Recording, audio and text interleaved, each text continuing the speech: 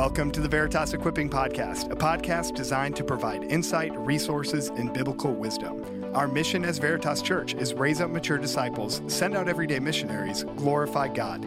Join us as we pursue Jesus to become mature disciples and effective disciple makers for God's glory.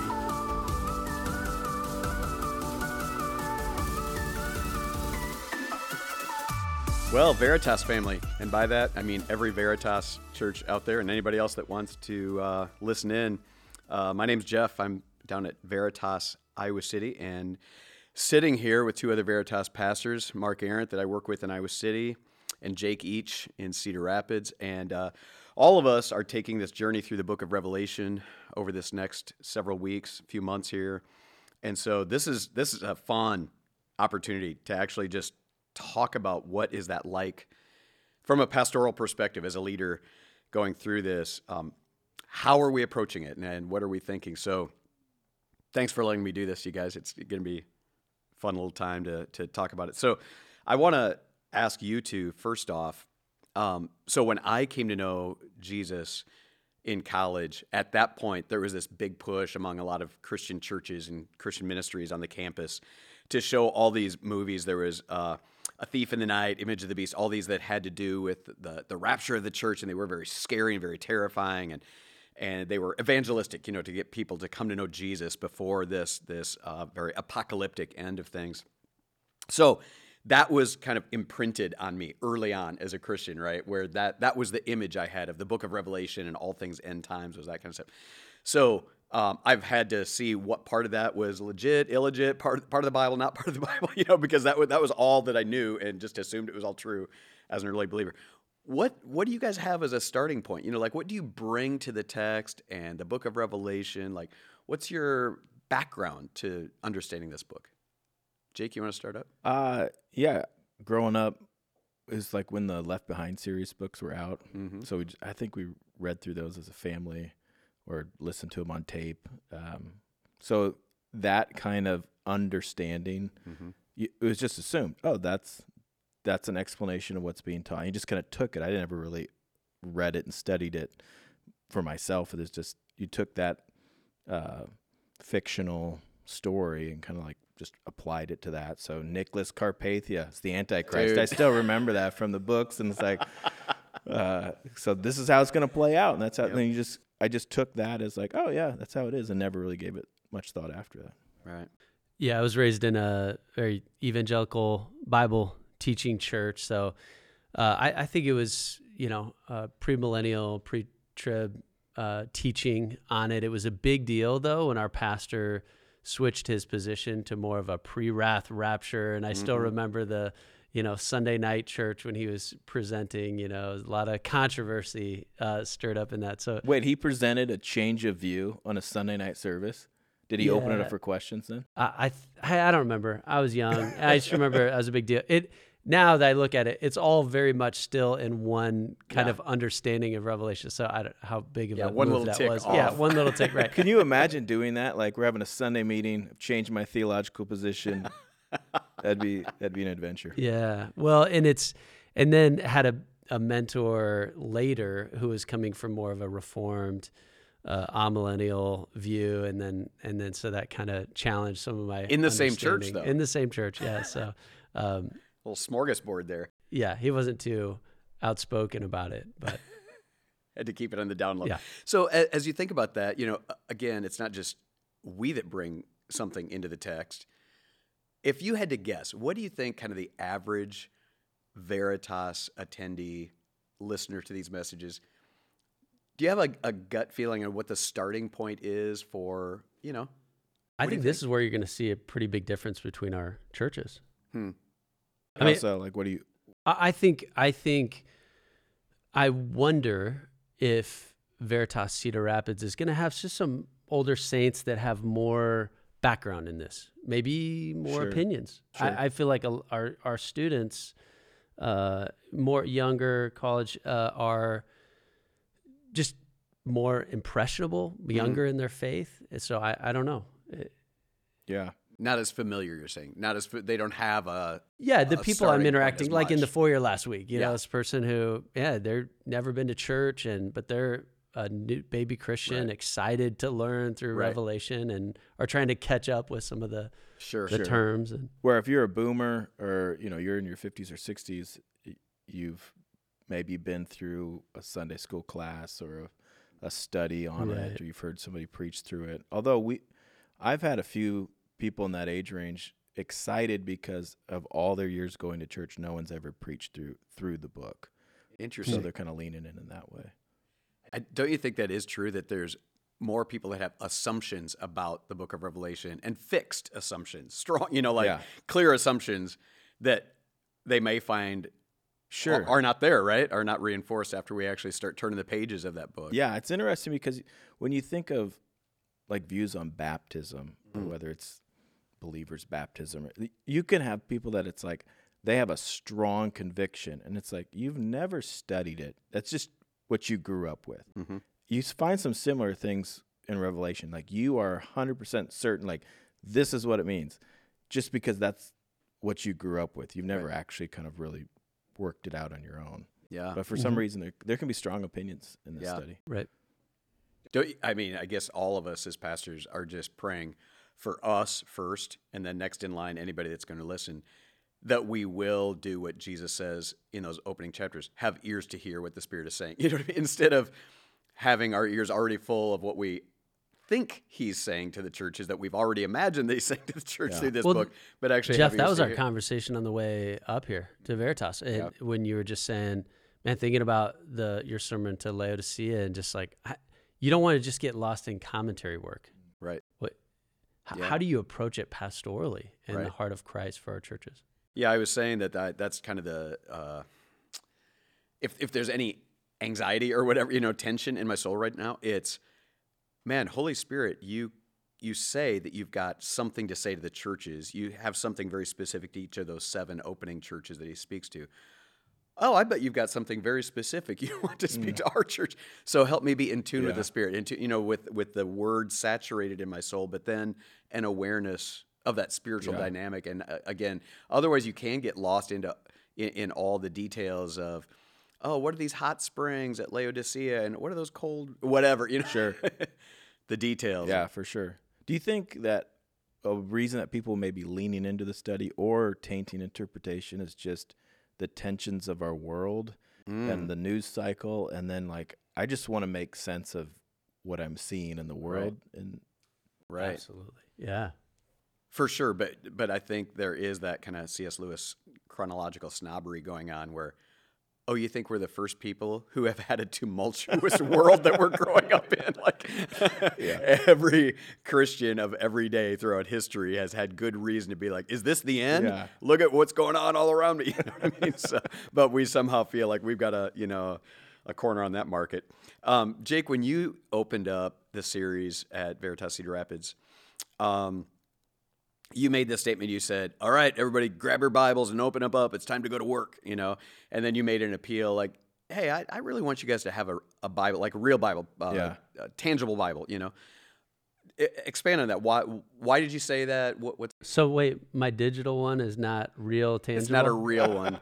You said paper? Is that what? I don't know if I said I don't know paper. I wanted them to bring, I said a Bible. That's the old crudge in me. Like, a book form. Get a book form. I don't think I made that defense. Like if you could, I don't know if it's connected to the phrase in those first 3 verses about, will be blessed to those who read aloud. Like but just in general, the culture of our church, like don't come to church without the Word of God, whether it's on your phone or a Bible, and just rely on us to put it on the screen. Or just listen to us talk. Like it's better if it's in front of you and you're seeing it in the text. I just think people will benefit more that way. No, I was intrigued by that because obviously in these opening churches that he talks about, Ephesus and so forth, they are literally just reading out loud and people are passively just listening, in. But we live in a day where it is so accessible. We've got, like you guys do, Bible sitting right there in the foyer. You've got phones that you can get it easily on. We've got the journal things. Yeah, we both offer the journals, which are great. So that's why I think that impulse, whatever medium you use to have it in front of you, there's a blessing, right? Yeah. And beyond that, just as a church culture, like I love, and this is totally preference more than, I love the hearing of the turning of the pages. Like, and I like going in the foyer and seeing people hold their Bible. Like when you just want to be a church that loves the Word of God, like to see it, to hear it, that's just, I get giddy off of that. But yeah, you can log onto your phone. You don't know if I'm reading the Bible or playing yeah, Boggle. yeah. And Mark's doing his Wordle. Yeah. Completely. No, I think that's really legit. And there's no other book in the Bible that has that strong, opening where it says there's a blessing if you will, read it, hear it, and keep it. Can you imagine opening your sermons that way? Hey, if you guys listen to this and really heed what I have to tell you, there's a blessing. Well, I mean, when we're preaching from the Word of God, we can say that with confidence. But I mean, there's a bold statement right off the bat of this book. So. Dude. So as we're going through the book of Revelation, I mean, it's clear from chapter 1, and we're going to see this all the way through.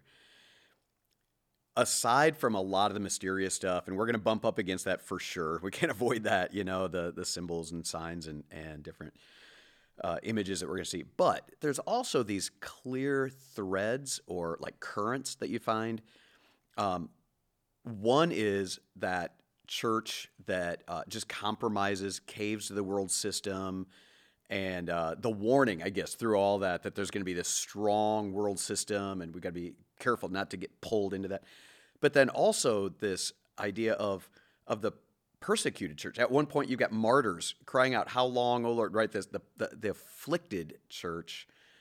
So those seem to run through the whole book. You know what I mean? Like, even if we don't get all the images and stuff, this call to persevere and sustain affliction and don't cave to this. Okay, how do you think these words, these pages should land on our church in Iowa in 2023? You know what I mean? Like, what might you feel those tensions in as maybe Thyatira would in the first century? What do you think? I was thinking about when we were going through the churches, and I just wonder if we have the right measuring stick for health. And this was like, because we were in a staff meeting, and one of our staff was like, "Does this frustrate you guys?" There was an issue we were working through, and we're like, "Oh, totally." It kept bringing up, "I'm really bothered, but we need to fix this," And it was a way that some things were going on in the gathered church. In the gathered church. It's like, so yes, that bothers me. But what stuck out to me, and everyone in the church has things. We're like, hey, raise your hand if there's things in this church you wish were different. Don't you wish somebody would do something about that? Yeah. But what I loved in the letters was Jesus, to every one of them, I know. I'm walking around among the lampstand. You guys are the light of the world, and I get it. I'm walking around and I see it all, And he says, I know. I get it.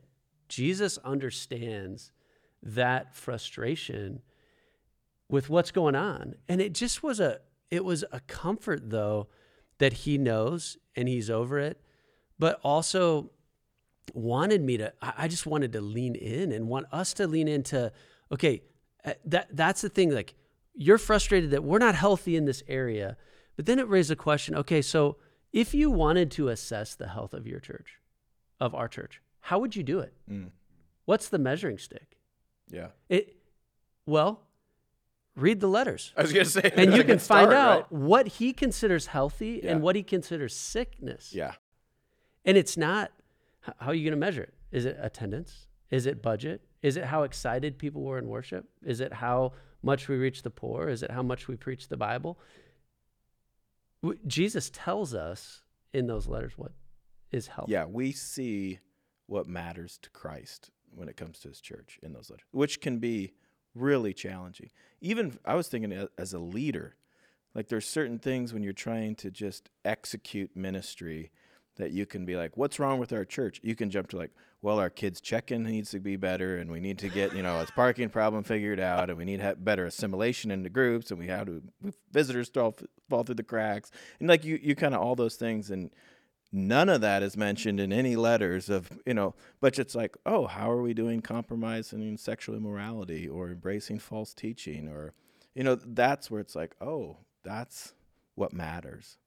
Well, you know, what stuck out to me too is Smyrna. They're one of the 2 churches that doesn't get rebuked. And he says, you guys are persecuted. You're poor. Mm-hmm. You're poor. But you're rich. You're small. Yeah. You're suffering in the crown city of Asia, in Smyrna. The Roman emperors go through and they've got a cult temple. And he says, you guys are afflicted and poor, and yet you're rich. So you can be suffering and healthy. And that to me is a different measuring stick that I'm using. The 2 churches that don't get any rebuke were the smallest and least influential of the 7. Wow. And that was Philadelphia then? Yeah. Wow. It was actually really fun. I was up in Dubuque, where we've helped a church launch up in Dubuque, and we're taking them through this same city. And it was really fun for me to see this, much smaller gathering, and in a rented place, and they're just scrappy, just trying to. And I was like, man, this is actually. At first, I was thinking, oh man, to have them go through the book of Revelation on the front end, like, is that like throwing them in the deep end? No, the more I thought about it, I'm like, perfect. Oh no, this should define you. Yeah. Like, praise God that you guys get to think about how to calibrate this thing from infancy. Yeah. Kinda, you know what I mean? And to really key in on what Jesus is saying. So we can see like what should matter most for our churches, but how do we help our people bridge? We're not under that kind of social pressure, persecution that they were, especially for Americans that we've enjoyed a season of. If you would say I'm a Christian 30 years ago, 20 years ago, that would be like, yeah, that's pretty normal. In fact, it might even give you some social credit in your workplace. Now we're starting to feel the term Christian starting to get used more in a derogatory term. So we're feeling this shift. Like, how did the words in Revelation speak to our people in that sense? Well, I hopefully it gives us a little bit of caution to wave the martyr flag too quickly, because we have been blessed. Like, even when you think about the most simple kind of baseline, like that we can have charitable giving to churches and we don't have to pay taxes on that or whatever. Like, they might take that away. You're like, well, go talk to any Christian throughout the ages that ever got any kind of credit of any kind for giving sacrificially that to their local given church. Without tax breaks. Imagine that. So I'm just saying, I hope what it does is soften our impulse to freak out and think, because I do think we're going to be challenged more than a generation before. I do think there's very real. I'm not minimizing the kind of obstacles we're going to face. But at the global scale and the first century scale of what God's church was prepared, I guess, to persevere through, we got a pretty long ways to go before we're going to start swapping notes. I think I would say that I agree with you, and I might push back a little bit because I do think you sent me the video from Zambia. And sweet Grace Kalunga, this woman that crawled on her hands and knees, probably a woman in her 60s, crawled about 1.5 miles to get to this newly planted church. She's got gloves on, so she's crawling on her hands and knees, and just. Why is she crawling? Is it? She was born with defects on her legs. She cannot walk, so the only way, she has no wheelchair, no anything. So her only means of transportation is to crawl. On her knees. Before we go on, you're telling me that a woman in her 60s crawled on her hands and knees 1.5 miles to come to church. Yeah, a brand new church. I'll show you the video. Can we get like her cell number, and anybody that misses or says they can't make it, we'll just call her and tell her why you couldn't make it. Except that she doesn't have a cell phone or service. Yeah, but hey, we'll have Grace pray for you. And Jeff sent me this video, and I just cried because I was preparing for this sermon, and I'm like, they're Smyrna, and we're Pergamum. Or Laodicea or whatever. But I see, so here's kind of the thing that I'm saying though, is the hostility in America. It's it is against the teachings. Like when we were talking about, I'm not going to repreach the sermon. We were talking about the teachings of Balaam and Nicolaitans. We know what the teaching of Balaam was. It's get them to sin sexually, and you won't have to. Balak, don't worry. I don't have to curse them. You won't have to lift a sword. God will punish them if you can just stir in some sexual immorality and some of your cult idols and worship. Well, I think that America is Pergamum. We have mixed in teachings, and when you preach the truth, you will lose social credibility. Like, you will be ostracized in your neighborhood. You will be, people left the church or leaving the church because of that sermon a few days ago. It's not, and so I would say that, and there is more and more hostility on that, where, 30 years ago you preach that sermon, you're going to get more general agreement, even from presidents, pushing policies that, certain things. But now I think I see it as, and it's probably going to be more subtle because of that, right? Because there's kind of a new takeover. So I agree with, totally. That's a good call. That's a good call. I feel like two different groups in the church, they need to hear both sides, but maybe more liberal, moral, compromising, this strong call to, like, stay faithful. Like, don't care what the world does. Like, stay faithful to Christ.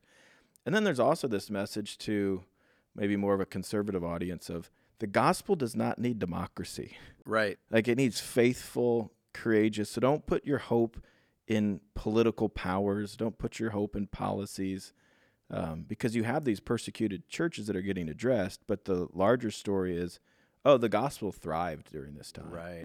Let the lampstand be the gospel of Christ. If we're shining anything out from this place. For sure. Yeah. So that's a good segue into the next question I had. There's so many visions of Jesus Christ throughout the book of Revelation. I mean, it's the most worshipful book. Again, it's almost a shame that we assign it to all the apocalyptic stuff when there's more about Jesus in this book than, and I didn't include the Gospels, than any other book.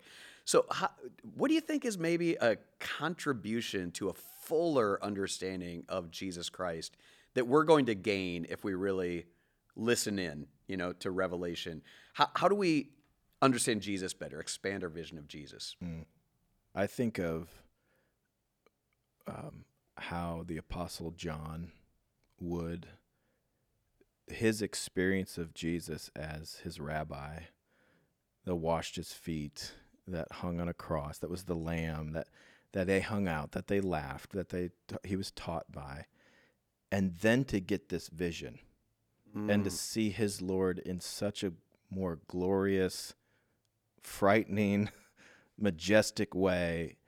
I think we need that, because so much of it's like, to a bad extreme, Jesus is my homeboy type of, where it's like, yes, he's a friend of sinners, and yes, he's a compassionate leader. Yes, he loves us, and he is like this glorious, riding on a white horse with, means to be bowed down and worshipped, and what might scare you when you see him in all his glory. You get that in Revelation. It feels like, we would be better if we got that vision. Yeah. I wonder, like, what was that like for John? When it's like, the last time I saw you, we were fishing. And now, wow. that would be an experience I hope we have. It's like, the Jesus I remember, it's like, I can't wait to, and then it's like, oh, wow. Oh, that's good. We'd be better off if we captured that as a church. What do you think, Mark? You got anything? I just think, Jake, your sermon for this Sunday, I want to listen to it, because you talk about Jesus introduces himself to each of the churches, and there's a different aspect of himself. To Pergamum, who's struggling with falsehood and false teaching, he's going to say, I've got a double-edged sword coming out of my mouth. For maybe the church is getting into astrology and some weirdness, I hold the morning star in my right hand. I'm over all that, or I'm the Alpha and the Omega. He's addressing himself and saying, this is what you need to see and hear about me. And then how he ends with reward, and I think that's a huge theme in Revelation too, that it's worth it. I mean, what is that stone with my name on it? And maybe that's wow, not guilty forever. The decree of God, that stone with my name is declaring to me, you are forgiven, forever forgiven. And it's got my new name on it. I mean, just the glories of this, your imagination. I just think this should stoke our imagination if Jesus has become just something we're right about, a set of propositions that we assent to with our minds. Right. This is the living God that we need to get on our knees before. And that he's continuing to, out of love, draw in even the Laodiceans, even those are kind of a train wreck. Yeah.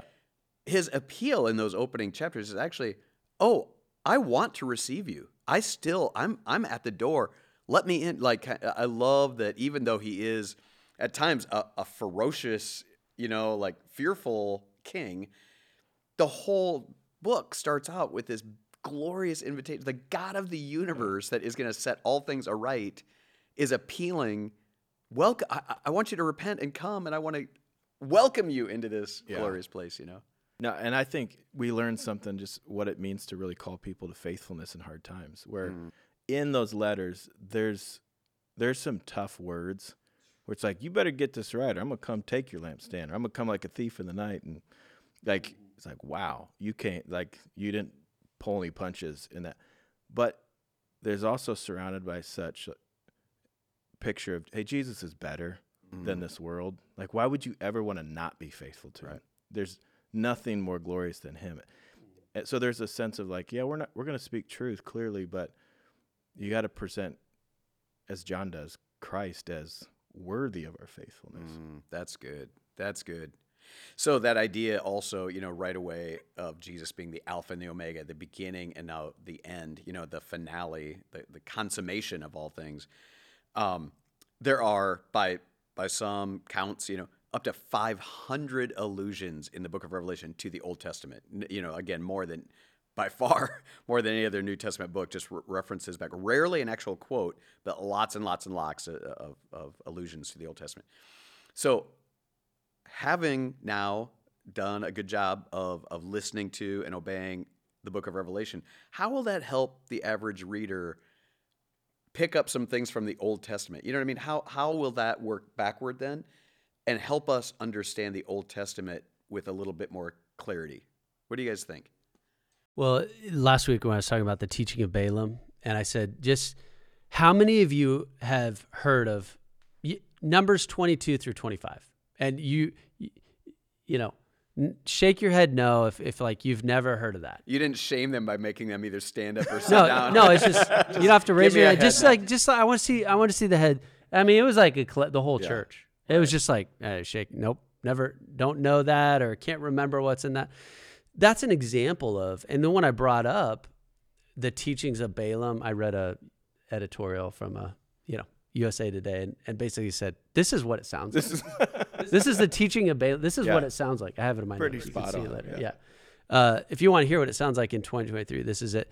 And here's the thing, that I hope that people go back and read Numbers 22 through 25. Another way this came up, and this is where I personally was rebuked. You talked about people that have these, strong opinions about Revelation and all the LaHaye Left Behind stuff. I mean, that was, that's how it's going to, I can draw it out on a timeline and map and trumpets and, 7 years of this and 3.5 years here. And one of my mentors, the more reformed guy, he's like, well, Mark, look at the mark of the beast. This is great, because I want to see what your decoder ring is for, for this. And he's like, do you know the most well-known passage in the Old Testament? Every Jewish kid at their bar mitzvah, bat mitzvah, has this memorized in Hebrew. The Shema. Shema Yisrael. Adonai Eloheinu. Adonai Echad. It's the Lord just, this is it. Yeah. The Lord our God. And so in that passage, he talks in Revelation, where's the mark of the beast? On your wrist, on your forehead. I'm like, man, I hope I don't get that computer chip, or that tattoo so I can get groceries. And he's like, what does that Deuteronomy 6 say? Well, here it is. The Shema. Listen, Israel, the Lord our God, the Lord is one. Love the Lord your God with all your heart, with all your soul, and with all your strength. These words I am giving you today are to be in your heart. Repeat them to your children. Talk about them when you sit in your house and when you walk along the road, when you lie down and when you get up. Bind them as a sign on your hand and let them be a symbol on your forehead. Write them on the doorposts of your houses and on your city gates. The way that you, my people, are going to be different from the world is the word of God is going to be all over your life. It's going to be in your mind, your forehead, not a tattoo, not a literal, but it's going to be in your mind. You're going to think about it. You're going to think biblically. And on your hands. Your hands are your actions, what you do. In your actions, let it be the word of God in real life. Okay, so now when I go back to Revelation and all of a sudden I'm like, wait a minute, is John saying in 666, that would be what 7 is the perfect number. This is this worldly thinking, worldly disobedience to God, rebellion against God. Wow, what if the Old Testament interprets that and helps me now say, maybe I'm not concerned about the future. Will I be able to get groceries? And I hope I don't get the computer chip. Is what TV shows am I watching? What podcasts are influencing the way I think? Yeah. Then maybe I'm allowing the mark of the beast, worldly thinking. Where do I need to repent of my actions because I need God's word, obedience? So that would be an example of how. Are you saying? Go ahead. No, how the Old Testament, it just, our study of Revelation doesn't expose our ignorance about the future as much as it does the Old Testament. That's good. Yeah, for sure. Yeah, there can be people that are so worried about not getting the mark of the beast, but they're already so marked by the world. Yes. Wow. Yes, Wow. that's what I'm They talking just about. Yeah. are missing it.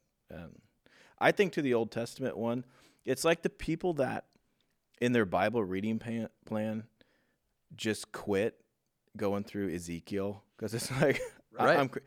and then you have this like, I really want to understand Revelation, and it's like, oh, I should probably go back and read Ezekiel. Hopefully this study will motivate you, do the hard work of understanding these writings in the Old Testament because it sheds light on understanding this book. So my hope would be, your passion to understand this apocalyptic revelation will drive you back to the Old Testament. Well, it's kind of like, if you get to the end of a good book or the end of a good movie or something, and there's all these loose ends all tied up, and a lot of people want to go back and review part of that movie that, that's what they were, or, in that book or whatever. I hope people, all of a sudden, some light bulbs go on and they're like, oh man, I never saw that coming together. You know what I mean? Like that's what the book of Revelation is all about, is pulling all those threads together and showing obviously preeminently in Jesus Christ, but how it's all going to be tied up. It's all going to make sense, So I hope it creates a hunger in me and in all those that are listening in, Yeah. Just a couple more questions. Do you guys have any concerns about preaching through the book of Revelation? Like even on, a couple weeks in or whatever, like, or not? Or are you just saying, let her rip? When we went through 1 Corinthians, we joked that this is a shrink the church campaign because of all the tough stuff dealt with in that. Yeah. I feel like Revelation is a shrink the church campaign just because there's so much passion to maybe some interpretations. And there's also clear calls to faithfulness against idolatrous world that you can step on toes. So that's a good. I wouldn't say it's a hesitation though. I kind of lean into that, like, let's go. But those are potential consequences. Yeah. My concern about preaching it is I want to preach it in a way that honors people who might disagree with me on it, especially our elders. We have elders that are at different places on understanding of it. So I think I think approaching it with, if somebody does if I have a different view than someone, I hope that they will be, feel respected, that, hey, you know, this isn't like I have the right understanding of Revelation and you are wrong, but that we come out, as we humbly work our way through it, more in awe of Jesus together. So I think it's more a spirit thing for us as we step in to preach the word, that we do it in a way that, no, I hope people are encouraged. It's not like here's the way I approach Revelation fundamentally is, he says, read these words, take these letters around, read it out loud in the churches. They'll be blessed if you hear them. I believe that the first century Christians could understand what was being read. I don't think that you'll be blessed if you hear it, but you won't understand any of it. That's for people 2,000 years in the future that will be able to understand what these dragons are, their F-16 jet fighters or whatever. You'll never understand it. No, I think it's accessible. So I hope it's more accessible than people That's think. curious. I wonder that. And I guess we'll know someday when we get to the new heavens and new earth. I feel like I get what you're saying, that they would have had, especially in these letters and those kind of things, there's some allusions to things that would have like immediately locked in. But I wonder if there was also some intentionality of, I mean, it seems like John himself seems to be kind of mystified and thrown off by what he's saying. So I don't know, but I hope all of us, though, don't give up too easy. That's my thing is, let's just say we're going to hit some things that are hard to understand. Well, these are the things of God. This is the final chapter to the entire storyline of God. Imagine that we're not going to understand every page. Yeah. You know what I mean? So I hope we find more encouragement and more light bulbs going off, you know, but we just keep coming back. That's the blessing of Revelation. We keep coming back and keep listening. Have you preached through the whole book before? In this kind of way, like a more quick run through it. But again, I would say this. I come back and I feel like I have many of the same questions again. That's I wish I could say I have the answer sheet, somewhere in the back. Oh, let me just pull out all the answers. Have you, Mark? Have you ever preached through? I haven't either. Just the letter. Yeah, I've done that a few times, but the book, and I may be wrong on this. Was it Martin Lloyd-Jones that was, hey, when are you going to preach through Romans? And he's like, as soon as I understand Romans 6 or something. Like, I've felt like I've almost avoided this because it's hard to get in and be like, well, I think this, it could be this, and not really knowing. But I think there's appropriate humility in for sure some of these texts. Yeah, I'm not as worried about like Mark and I having different views on something as we come to a text. It's when neither of us have a view on a text. I'm more worried about that. Like somebody throw us a lifeline at that point. But have you guys found already any just one kind of nugget or some cool truth that maybe you've discovered or rediscovered, even early on, just personally, that comes to mind? Maybe this isn't exactly what you're at. I was in my office yesterday studying the seals in 6 and 7. Michael was working on the trumpets. And by the way, the seals, they're not the animal kind. Not the animal. The seals of the scroll. There you go. The 7 seals. And Michael comes into my office. He was trying to study the trumpets. And he just goes, Revelation is hard.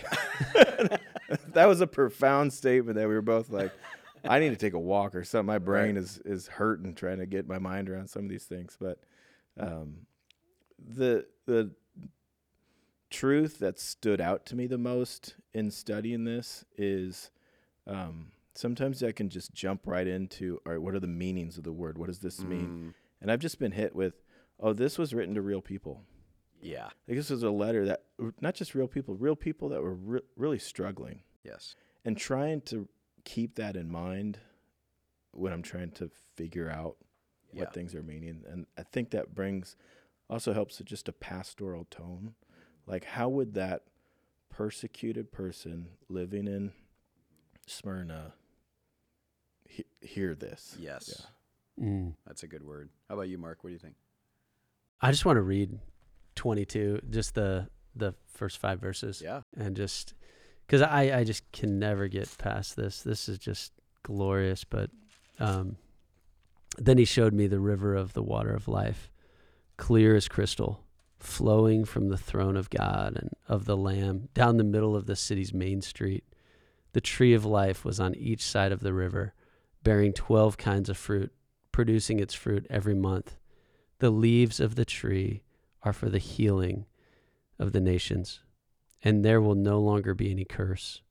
The throne of God and the Lamb will be in the city, and his servants will worship him.